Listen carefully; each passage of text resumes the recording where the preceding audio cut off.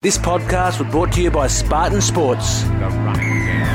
This is The Running Game, a podcast that covers rugby from the ground up. I'm Tim Gilbert. I'm joined by my great mate, Matt Dunning. How are you? Great, Tim. What a great week of rugby. I guess not a lot played being locked down, but still awesome. We got a few games. The women's played, the women's Super W final, so still rugby happening. Yeah, absolutely. And we've got Stephen Moore coming on the show today, and I do know that you were his tight head prop when he debuted. 129 caps for Australia. It was an extraordinary career. Yeah, Squeak was a fantastic player, all Smoo. We used to nickname him Smoo, and everyone goes, why would you nickname Stephen Moore Smoo? Well, when you put up initials of people in team meetings, it'd be, MD for Matt Dunning, RE for Rocky Elson, but then we had Sterling Mortlock and Stephen Moore, so as Sterling Mortlock was SM, so he had to be SM00, so it wasn't confusing. So the nickname Smoo stuck for Stephen Moore, but what a great player. Stephen Moore, just a big man. He was just, he would play in the front row at, 6'1" or 2 and he'd be fairly lean at 115 kilos. A big man,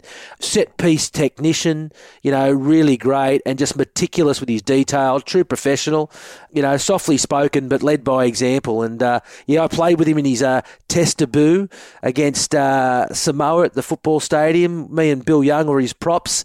That he didn't know what he was in for, not in the game, but after, obviously, we won 74-0 or 76-0. It was a great win, and Eddie Jones always let us celebrate. So we took him out to Bill Young's pub at Concord West there, and me and Bill had a great night. We lost Stephen. We don't know what happened to him. We lost him during the night, but me and Bill stayed out till pretty late and came back to the hotel, and we found him there asleep in the foyer of the hotel, and we tried to wake him, but we couldn't, so we just said, oh, well, he'll be all right. And unfortunately, we probably should have picked him up and carried him, but he was a bit big for us, and even for us. And Eddie Jones found him about 5 a.m. and tapped him on the shoulder and said, mate, time to get back to your room. But we think he might have drunk a schooner for every one of those points that were scored. But no, he's a great man, and a very good debut, drinking with me and Bill Young for 7 or 8 hours. Oh, yeah.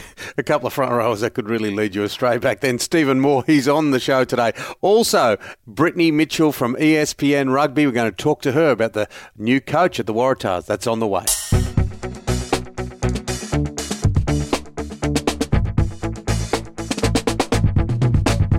$129 tests for Australia, 24 as captain for the Wallabies. Stephen Moore, welcome to the Running Game. How are you? Thanks a lot, Tim. Good, mate. Thanks a lot for having me. Great to have you on, Squeak. Well, you've done it all in rugby, test matches, Super Rugby, you've done it all. What's it like to be back playing club rugby at 38 in Brisbane?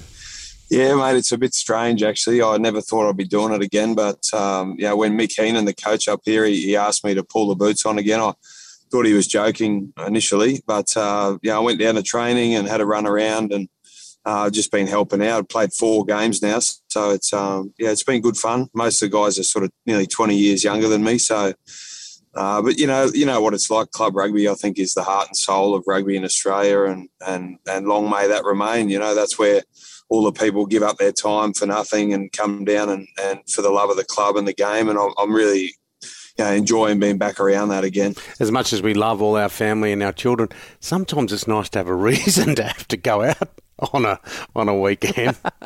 Yeah, well, my wife said you're allowed one training a week and then the game, so there was a bit of negotiating involved, but she's been pretty good, I guess. All our partners grow up around it all, so they know what the story is most of the time.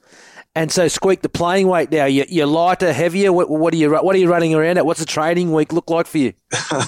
Well, I don't usually weigh myself as much as we used to, but I'd say if I was to have a guess, mate, I'd say I'd be probably 5 to 10 kilos heavier than my playing weight. So somewhere around 120, mate. So a bit of extra weight to carry around, and certainly not as fast or agile as I once was. Not that I ever was particularly fast or agile, but it's good fun. I mean, I'm playing the last 20 minutes, so the sting's gone out of the game, and it's not too bad.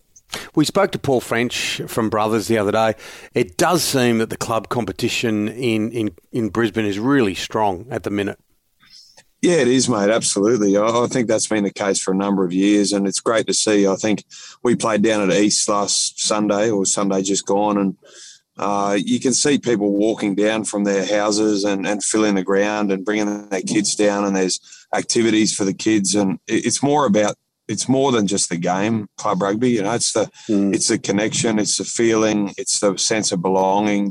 That's what people like about it. And we probably lost a bit of that in the next tier, in the Super Rugby sort of tier, and particularly with that NRC. We haven't quite got that tribalism right that club rugby brings, and it's a real challenge at the moment for Rugby Australia to just sort of work out what that next tier looks like, because it's certainly dropped off a bit, and club rugby on the flip side has probably grown in prominence over the last few years. How do you compare the talent these days, mate? Obviously, you probably didn't play a lot of club rugby since sort of 2004, maybe even 2003. How do you compare the talent you're playing up against now than when you started out? Yeah, I think it's a good question, because when I started, there was a lot more older players playing first grade, and you would have been the same, Tuck. I think, like, these days, most of the first grade teams are full of sort of 19, 20, early 20-year-olds, whereas probably 15 years ago there was a number of guys there pushing 30 and maybe even older, and they sort of brought the young players through. So definitely the age profile of the teams has changed. It's a much younger game now than it used to be. I hear most of my teammates at the moment are asking if they can have a beer in the sheds, because they're all still on their P's. They can't have a beer and drive.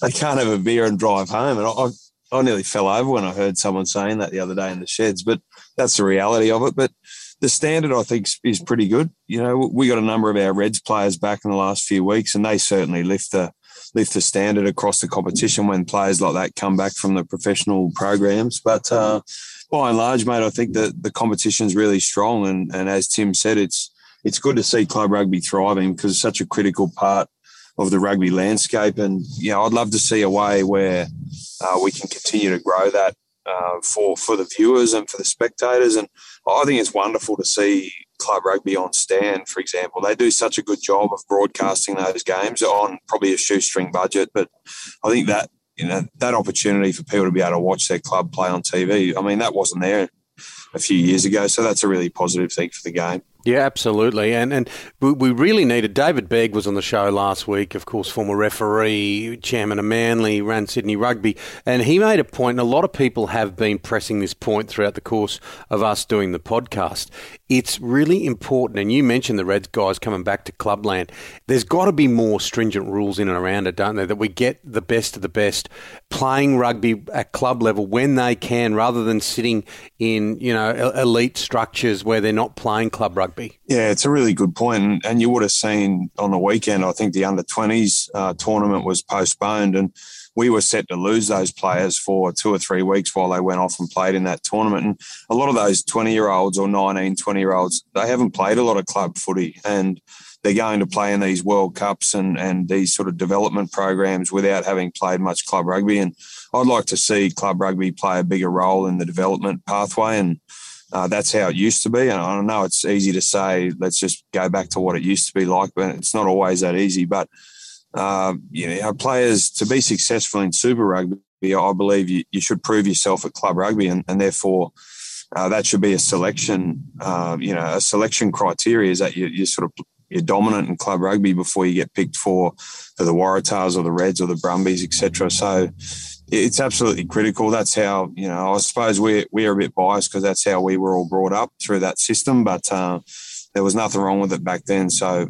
I don't see an issue why we shouldn't continue to promote it now. Yeah, and Squeak, how do you see the Australian squad of players at the moment? How do we stack up? How do you think we're looking for the upcoming series, obviously against France and then All Blacks, hopefully later in the year? Yeah, I think I saw Dave Rennie made a really interesting comment a few weeks ago, and he said our top 25 players are very competitive.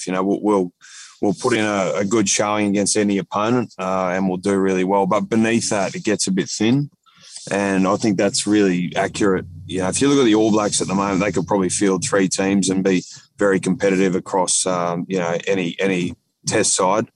But we wouldn't be in that category. I think we're really light on in certain positions, the halves being one of them. And, underneath our top sort of selected player, we're a bit light. So we don't have the depth that we would probably like to. But in saying that, if we can keep all our best players on the field, then we can be really competitive. And this is a big year for a lot of young players in the Wallabies to really step up and stamp their authority on those positions. And, at the moment, there's probably not that many positions in the team that are absolutely sewn up.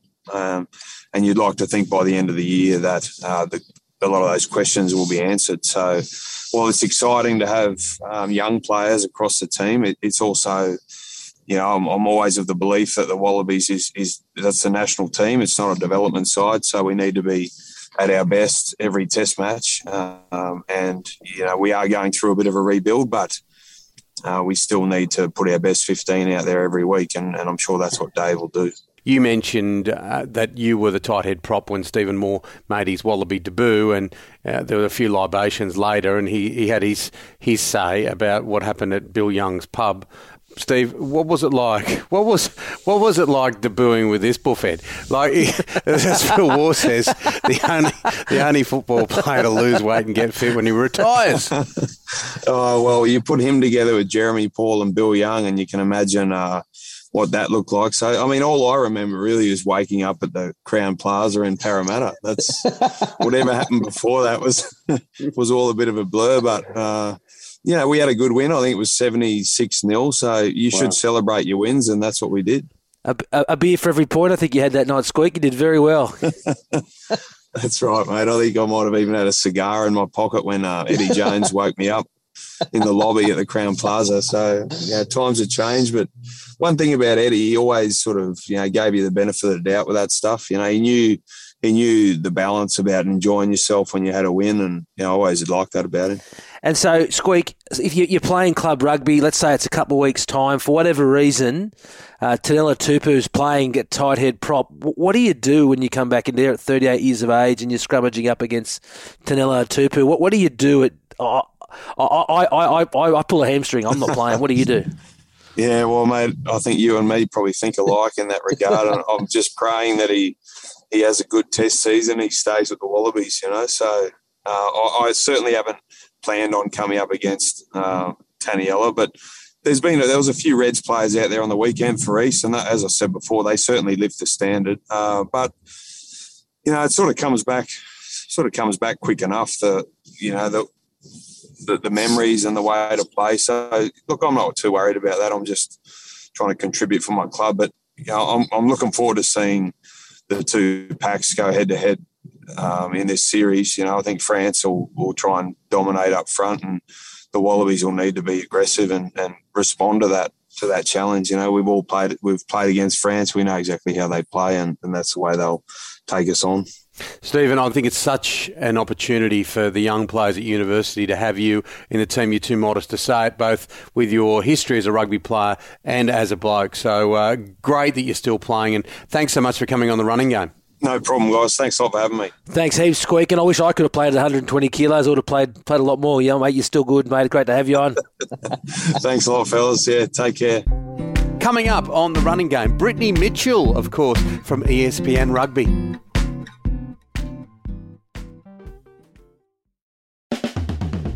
So much going on in the world of rugby at the moment, and it is really nice to have ESPN Rugby presenter, reporter Brittany Mitchell with us. How are you, Brittany? I'm good, thanks, guys. It's great to join you. I made my podcast debut last week, and now it's my third one in a week, so everyone seems to want to hear my opinions these days. That's great. Great to have you on, Brittany. Obviously, big news this week. The Waratahs have finally appointed a full-time coach, Darren Coleman. I'm a big fan of Darren's. What's the sort of backwash on that, and what's been happening with that appointment? It's really exciting that we've got a new coach on board, and especially the likes of Darren Coleman. I'm not sure if you're aware, but I'm part of the Gordon setup. I'm a part of the local sevens team, and I got to be a part of watching him lead the first grade team from last to first, as they've been calling it. And last year taking them to success was great to witness, just as a fan and someone who's been a part of the club for 15 or so years, just as a spectator and stuff like that. So I guess the washout is that confidence is building. I think a lot of Waratahs fans are really hopeful that he will be the one who can right the ship. I think a lot of people were disappointed with not necessarily Rob Penny's work at the Tars, but how it all washed up. This year he didn't get a whole lot of time to try and turn it around, and his hands were kind of tied behind his back. So I think a lot of people will be hoping that that Darren Coleman gets a chance to take over the reins, gets to do what he wants to do, and and can turn it all around. It would be really exciting if next year they're back in the title race. Wouldn't that be great? Now, Matt played in the heady days with the Waratahs, and I remember all too well reporting on them, and they were the hottest tickets in town at the Sydney Football Stadium or Allianz Stadium, but things are very different in 2021. Well, what does Darren bring to the table? Well, I guess if you just look back at what he's managed to do, not just at Gordon, but at the Rats, and, his resume is deep. He's been to Japan. He has worked previously with the Waratahs. He's worked with the Brumbies. He's seems like right now he's leading coaching over in LA, and I think they've just lost their second game of the season over the weekend, and they're in the race for the title in the MLR. So what he brings, I think, especially, it's not just his rugby knowledge. A lot of coaches out there you'd expect would have very good rugby knowledge, but he also is a very good player coach. He works really well with his players. Yes, he's very intense and very driven and goal-orientated with his players. He also is the type of guy who understands that he needs to create a connection with his players, which I know he did really well at Gordon over the last 2 years. He one of those stories is that last year, 2020, it was really difficult for a lot of people. Shute Shield was kind of put on the back burner.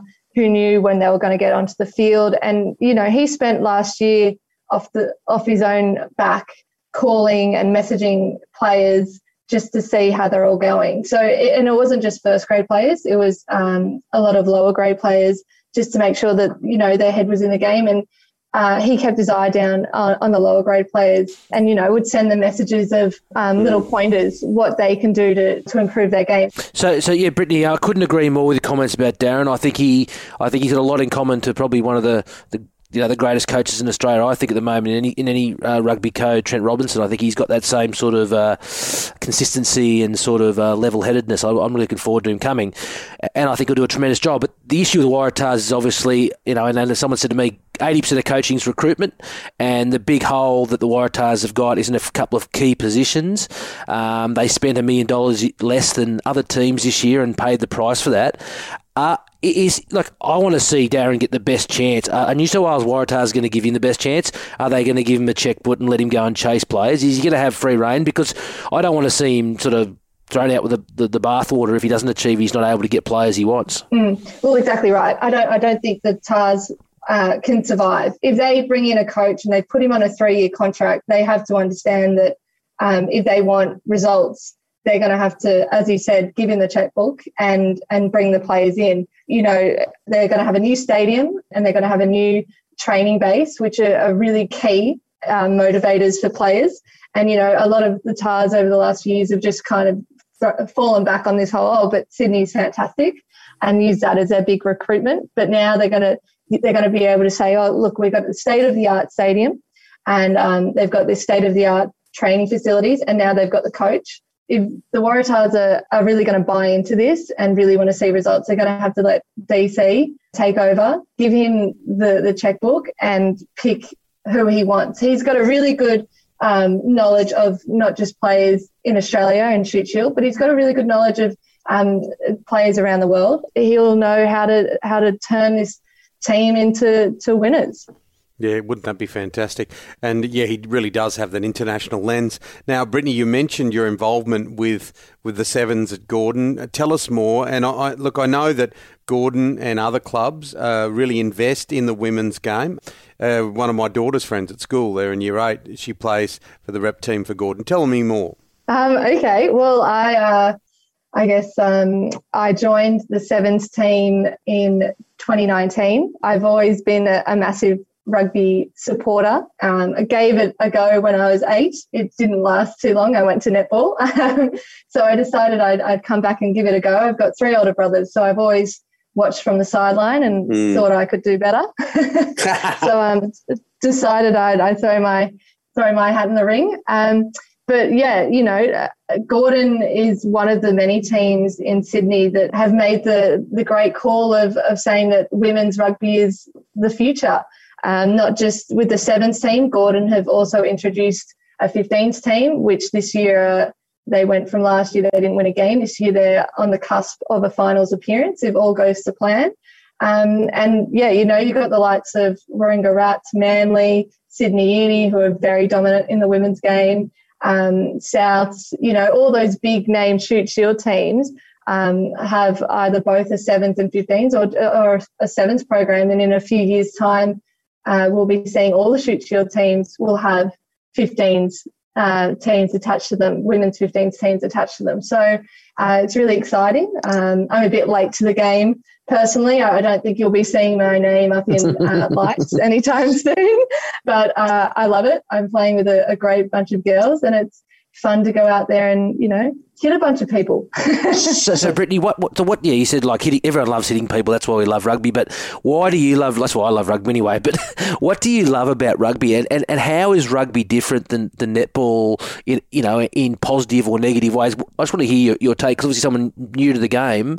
What do you love about the club system, the game, and what do you love about it the most? Yeah, well, like I mentioned, I grew up watching my brothers from the sidelines, and you know, I always wanted to be a part of it. Not to say when I was younger that I wasn't necessarily invited to play. There were a few issues in the way that stopped you from playing. A lot of girls back then, you know, you hit 13 and you couldn't play anymore because you couldn't play with the boys and there was no girls teams to play in. So I've always loved watching it from the sideline. You know, I've always been a part of the rugby scene, and I guess the reason that I decided to actually play like a lot of girls and women have done is because of the success of the Rio girls, that sevens team and that gold medal they won. It kind of really was that final push for me to go, you know what, let's give it a go. You think you can do better?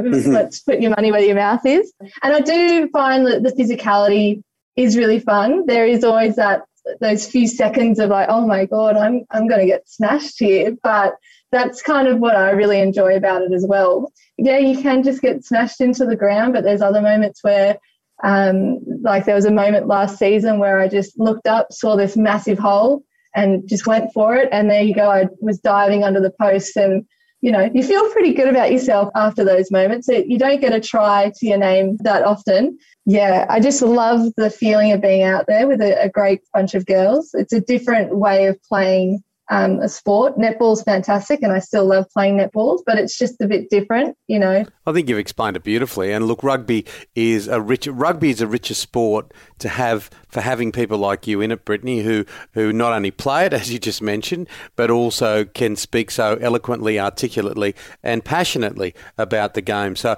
all the best with everything at Gordon, all the best with everything at ESPN, and we'd love to get you back on the running game. Thanks for coming on. No worries, guys. Thank you so much for having me.